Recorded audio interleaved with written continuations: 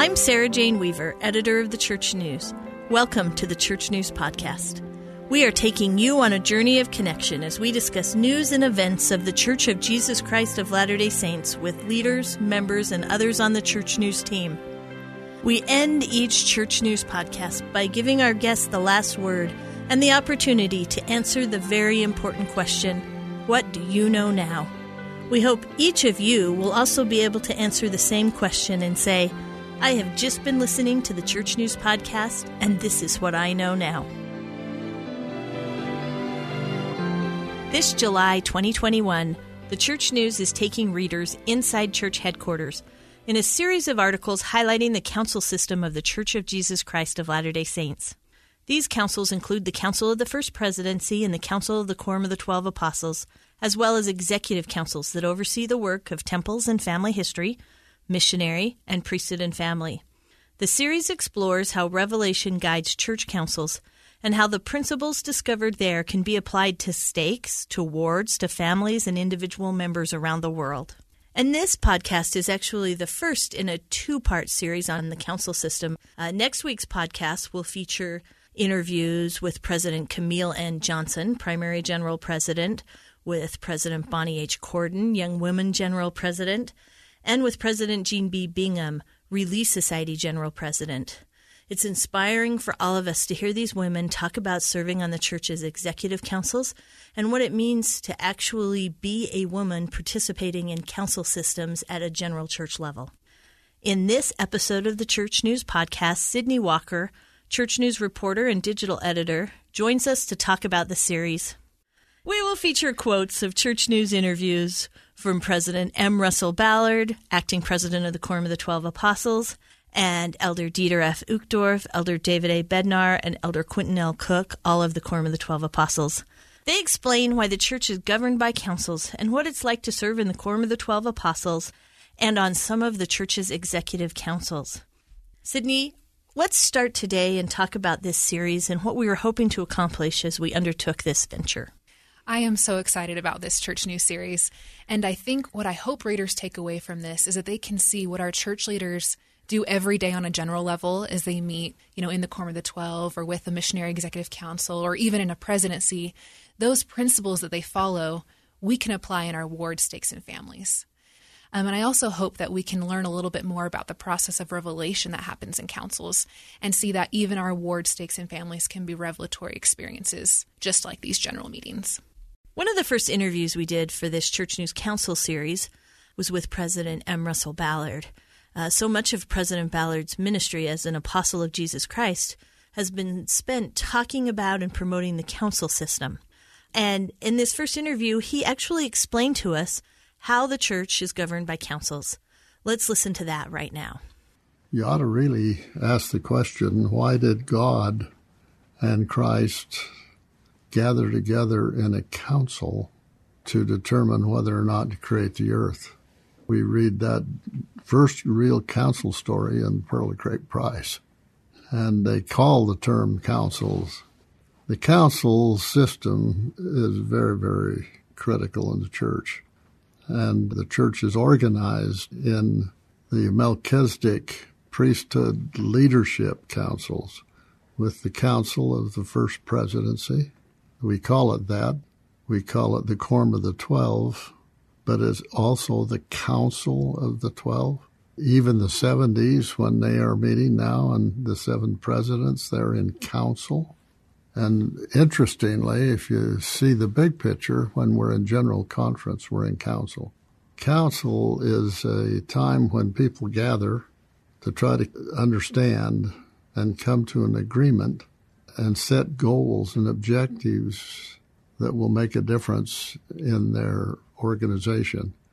This council system works in industry, it works in homes, it works everywhere. It's not just the church where the council system is a reality. I love how President Ballard said in that quote that the council system is very, very critical in the church. We can see that President Ballard is a huge advocate of the council system as one who's spoken about councils in General Conference and most recently about family councils. I'm an advocate of the council system. I wrote a book on it. I have preached it. I gave 2 general conference talks on it, trying to get the church membership to understand it. One of the things that I think is so interesting for people to remember as they look at the organization of the church is that at every level it's governed by councils. We have the Council of the First Presidency, we have the Quorum of the 12, and we have the Council of the First Presidency and Quorum of the 12. And Elder Dieter F. Uchtdorf actually talked about what happens when the First Presidency and the Quorum of the 12 meet together. It's a beautiful feeling of brotherhood.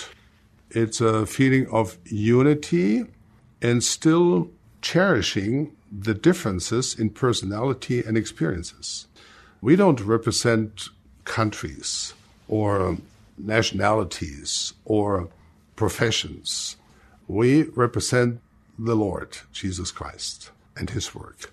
This unique approach with different personalities helps to be united in counsel. Because when you're in the Quorum of the 12 and you start as a new member, you feel, of course, pretty humble sitting there with other members of the 12 who have been there for 20, 30, 40 years, right? But you learn very quickly that whenever you are part of this, you are part of it.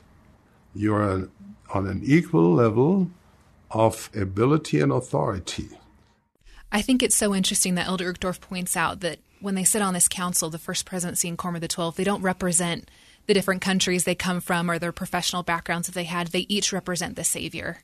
Elder David A. Bednar gives us a little bit more insight into what it's like to sit into this council. What it's like is indescribable, but I'll do my best. Try to imagine a setting where you don't have to worry about how something you're saying will be taken. No one is trying to figure out, well, what's the agenda here? What's the hidden message?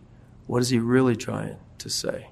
You can say what needs to be said for the benefit of the work, and no one's going to wonder about all of the things you would normally consider in other secular kinds of settings. The only objective is to try to discern and apply the Lord's will and his timing on the things that are discussed and the things that are decided. To illustrate what he's talking about here, Elder Bednar shared a personal example of a time when he had a reservation about something that was being discussed in a council meeting. With one of the brethren, when I was really very new, something was presented, and I agreed with the concept, but I didn't think the timing made sense. And so I just said, I have a concern about the timing. Now, this was presented by a very senior member of the Quorum of the 12, who could have looked at me and said, who do you think you are bringing that up at this point? But the response was remarkable. He says, what is it about the timing that concerns you? And I expressed my point of view. And he paused for a moment and he said, Dave, I haven't fully considered the timing in the light that you've just suggested. Let us take this back and we'll bring it back.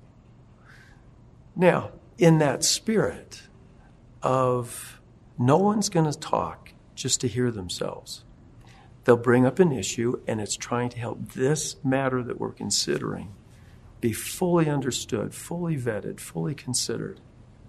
But it's remarkable to be able to interact in that way with men you honor, men you admire, men you love, and who have that same regard for you. I was touched that as so many people that we interviewed for this series talked about the experiences they had in councils, they seemed to all reflect that sentiment that Elder Bednar shared, that councils are a safe place, that every voice is wanted, every voice is looked to, every voice is needed. Elder Cook, when he was speaking about councils, said there's spiritual power that comes in those discussions. But it is so incredible how, as there's a council discussion and as people bring things forth, then there is a focus and a spiritual power that comes into being. And suddenly, everything from our history to our doctrine, the needs of the saints, our being out in the world and meeting with the saints all the time comes into being. And the Holy Ghost blesses us with incredibly strong impressions and united. And then often in prayer and other times we have additional very strong spiritual experiences that are just very powerful and bless the effort. Another thing Elder Cook talked about in his interview with us is why we have executive councils in the church and what some of those executive councils are. So he talked about the Missionary Executive Council, the Priesthood and Family Executive Council, and the Temple and Family History Executive Council. These are 3 executive councils that work under the Quorum of the 12. And Elder Cook gives us a little bit of background on these. They do get the Kirtland Temple built, and the Kirtland Temple is dedicated in the 109th section of the Doctrine and Covenants, and it's very interesting. He prays in that the house at Kirtland will be acceptable to the Lord. And then we have the 110th section of the Doctrine and Covenants. And April 3rd, 1836, it happens to be Easter, and I don't think that's accidental. It's during Passover. I don't think that's accidental. You have Oliver and Joseph praying, and then a vision was opened unto them, and the Savior appeared, and the description of the Savior is just magnificent. And then he does accept the temple. And he says, "Let the hearts of your brethren rejoice, and let the hearts of all my people rejoice, who have with their might built this house to my name. For behold, I have accepted this house, and my name shall be here, and I will manifest myself to my people in mercy in this house." So just incredible. And then we have 3 ancient prophets come in vision, one at a time. We have Moses appear first, and he's committing the keys of the gathering of Israel. Then you have Elias appear, less well known than Moses, but Elias appears and committed the dispensation of the gospel of Abraham. And finally, you have Elijah appear, and he brings the keys for the sealing power for temple work. And so you have these 3 keys that are restored. They're apostolic keys given to the leaders of the church. Because those are based on keys that are given, that's not just what's best for us today or tomorrow. Those are directed by the Lord, and they're principles that we need to follow and to continue on with. The church is organized with 3 executive councils that are based on those 3 keys that were restored in the 110th section. You have the Missionary Executive Council, which is sharing the gospel with the world.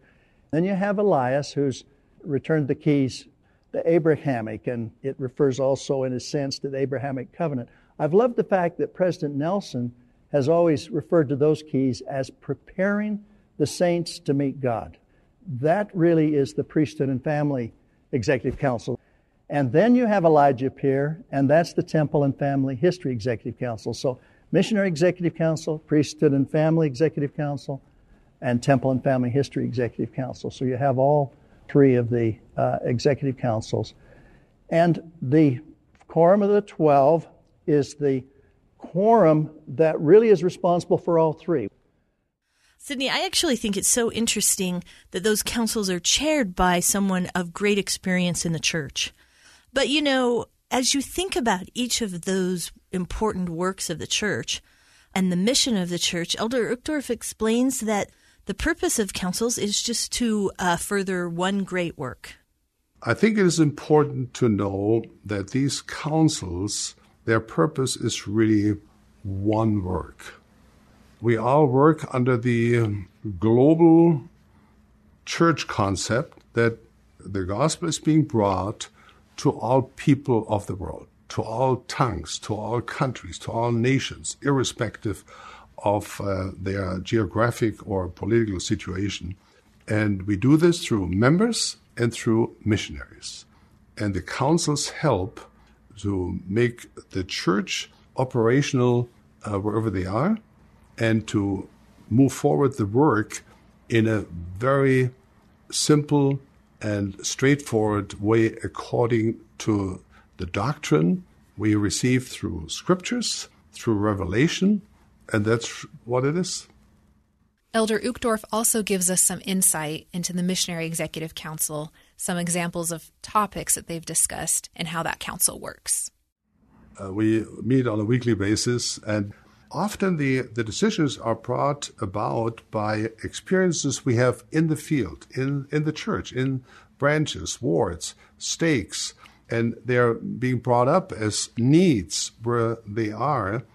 And then by this we learn what the challenges are or what the needs are, and then counsel together in the Missionary Executive Council. And again, I see one work with the other councils together and then find ways how to bless the work, how to bless the people, and how to move the work forward. So, for instance, when we establish new missions, when we go to India, when we go to Russia to a certain area, when we go in Africa, create a new mission, or simpler decisions in technology. Just till recently, we had only 50% of our missionaries had smartphones. Then we realized the missionaries need smartphones to be able to communicate with the people around them. So now 95% of them have smartphones.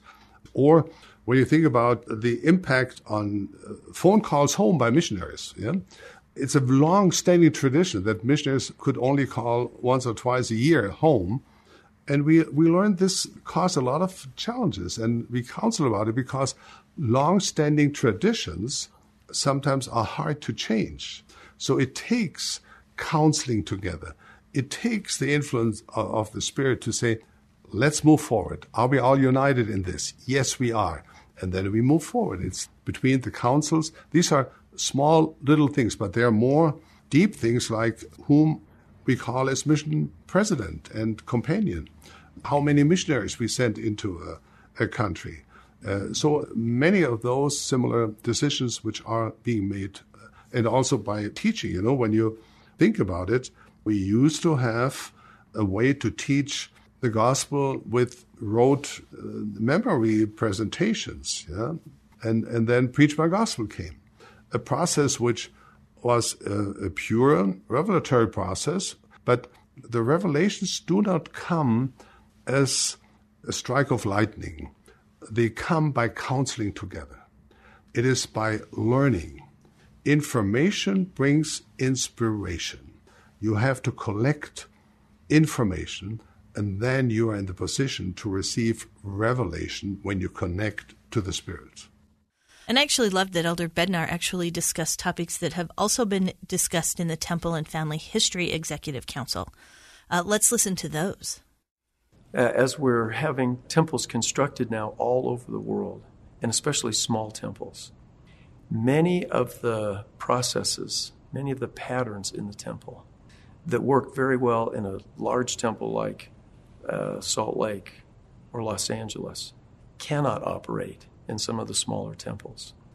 So without altering any of the covenants and the ordinances and the sacred matters that occur in the temple, how they're presented, the work that is done, and how it is done has to be adjusted in an ever more global church.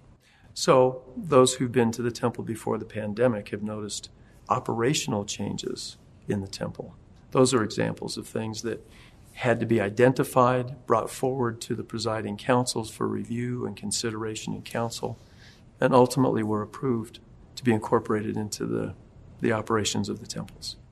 And Elder Cook gave us some insight into the Priesthood and Family Executive Council and some topics they discuss. The purpose is to prepare people to meet God, is to perfect the saints. And so under this council, you have all 5 of the organizations. You have the Relief Society and the Young Women and the Primary. You have the Young Men and the Sunday School, all 5 of them, those presidencies and their boards that are working under that, which has responsibility for much that's going on in the church.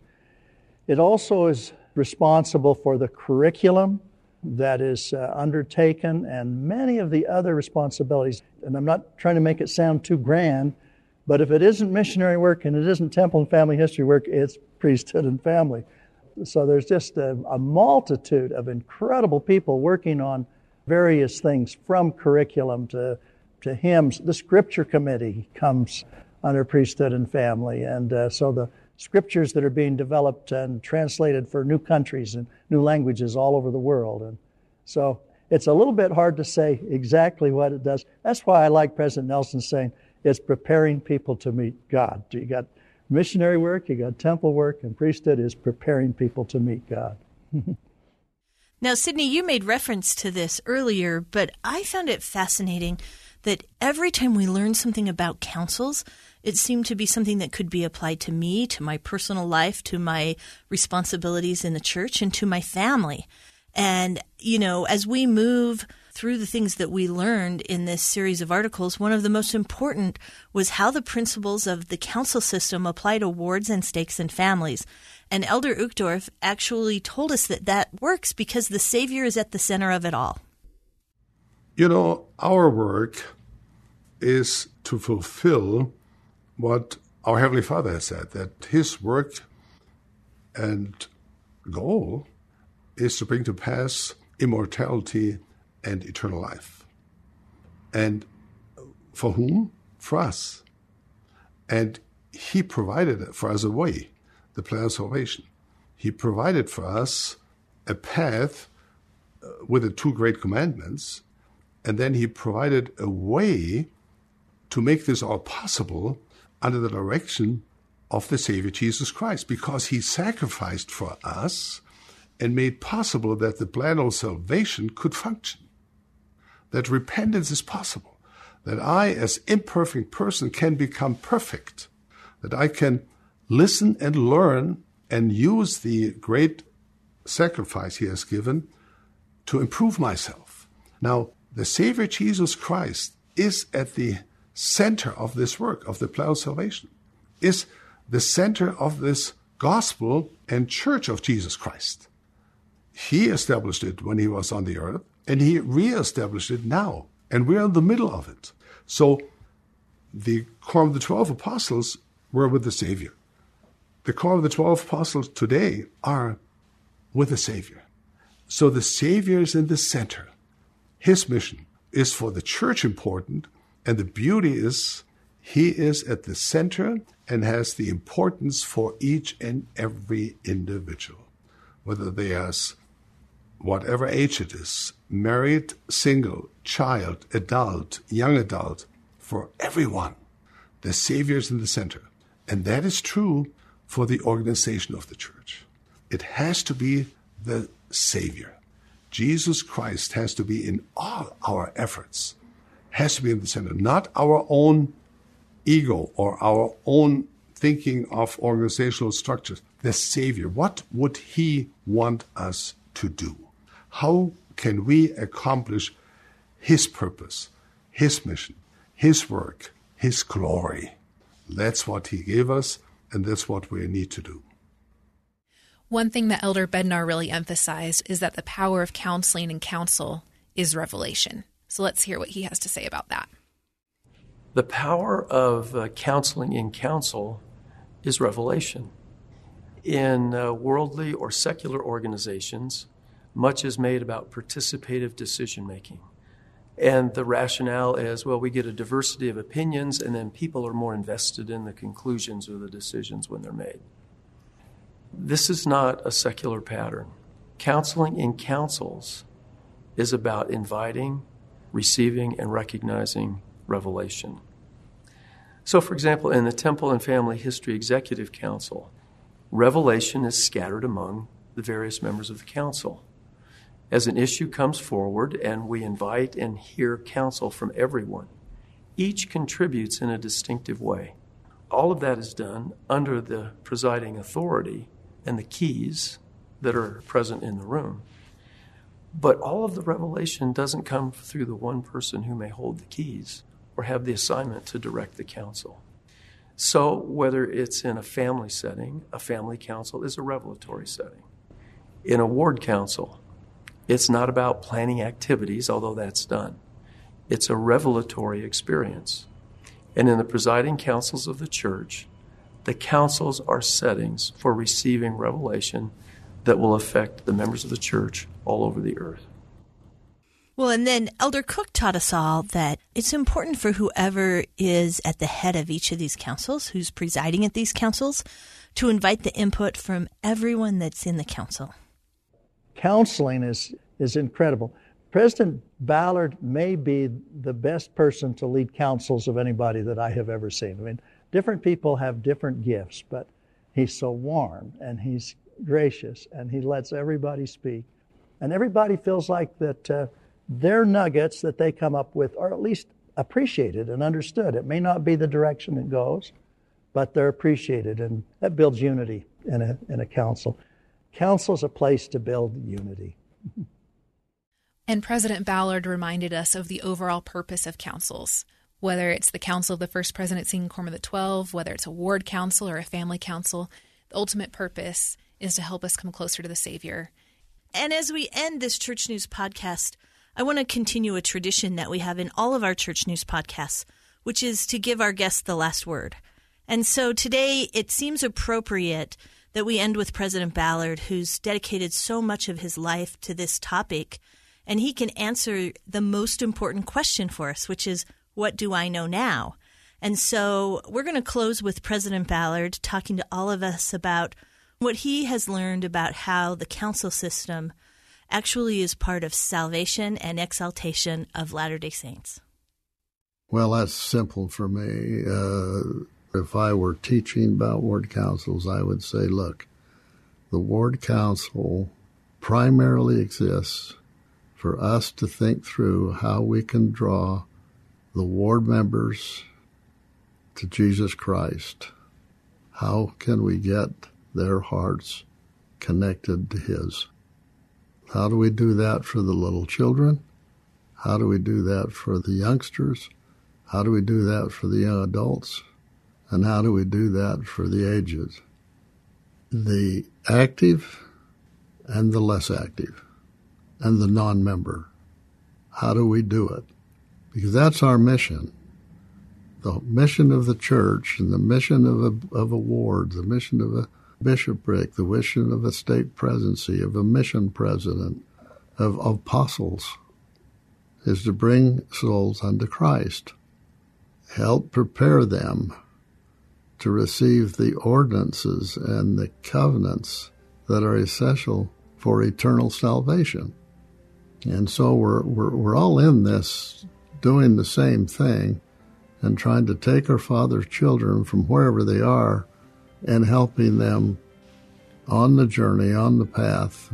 And President Nelson has been using the term the covenant path, and that's a good one, so that they will be able to qualify for all of the blessings the Lord has for His children in the temple. They can be endowed, they can be sealed, they can receive all the ordinances that are available on this side of the veil that are also efficacious on the other side of the veil.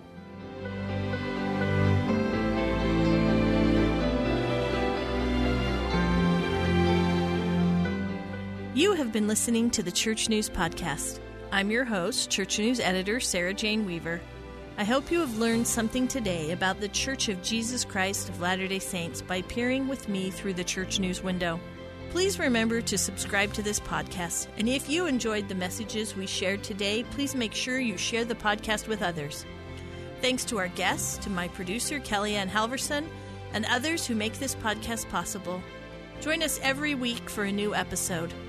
Find us on your favorite podcasting channel or with other news and updates about the church on thechurchnews.com.